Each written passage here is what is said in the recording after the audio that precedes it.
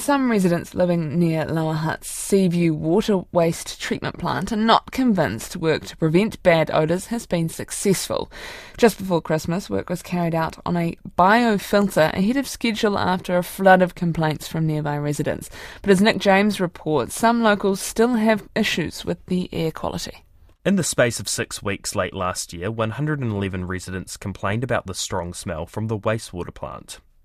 Greater Wellington Regional Council investigated and handed the facility's owners more than $40,000 worth of fines. Work was carried out on the plant's biofilter, but the council has received a further 50 complaints.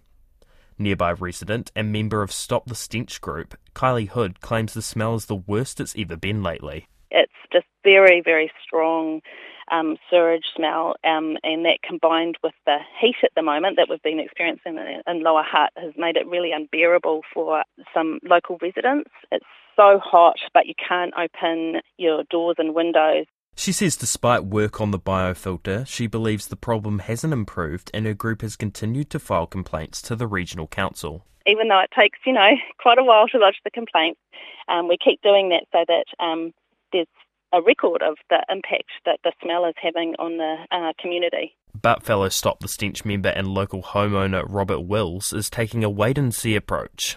Since the biofilter replacement and the Juicy Festival having been and gone, that there has been days where there has been no smell at all, and subsequent days where unexpectedly we get a strong whiff of, odours that are unpleasant.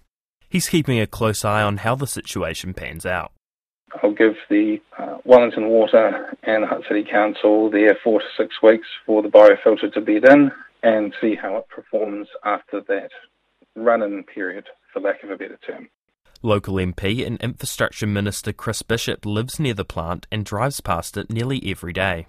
I would say the biofilter that's been installed has made some difference, but on some days it's really bad, on other days you can't really smell it at all. It's bedding in now, and so hopefully over the next few weeks we'll see a real improvement. He will be urging the Upper Hutt and Hutt City Councils to continue upgrading the plant.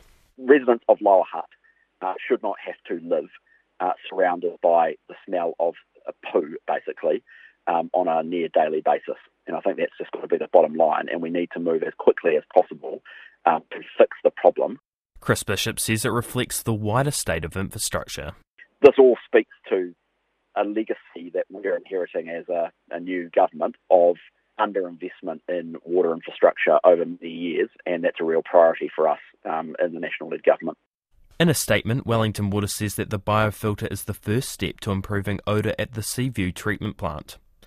It says to address the issue long-term, Hutt City Council has included proposed upgrades and improvements in its draft long-term plan. Despite the dissatisfaction of some residents, the water provider believes that since the biofilter replacement work was completed, there has been a noticeable improvement in air quality.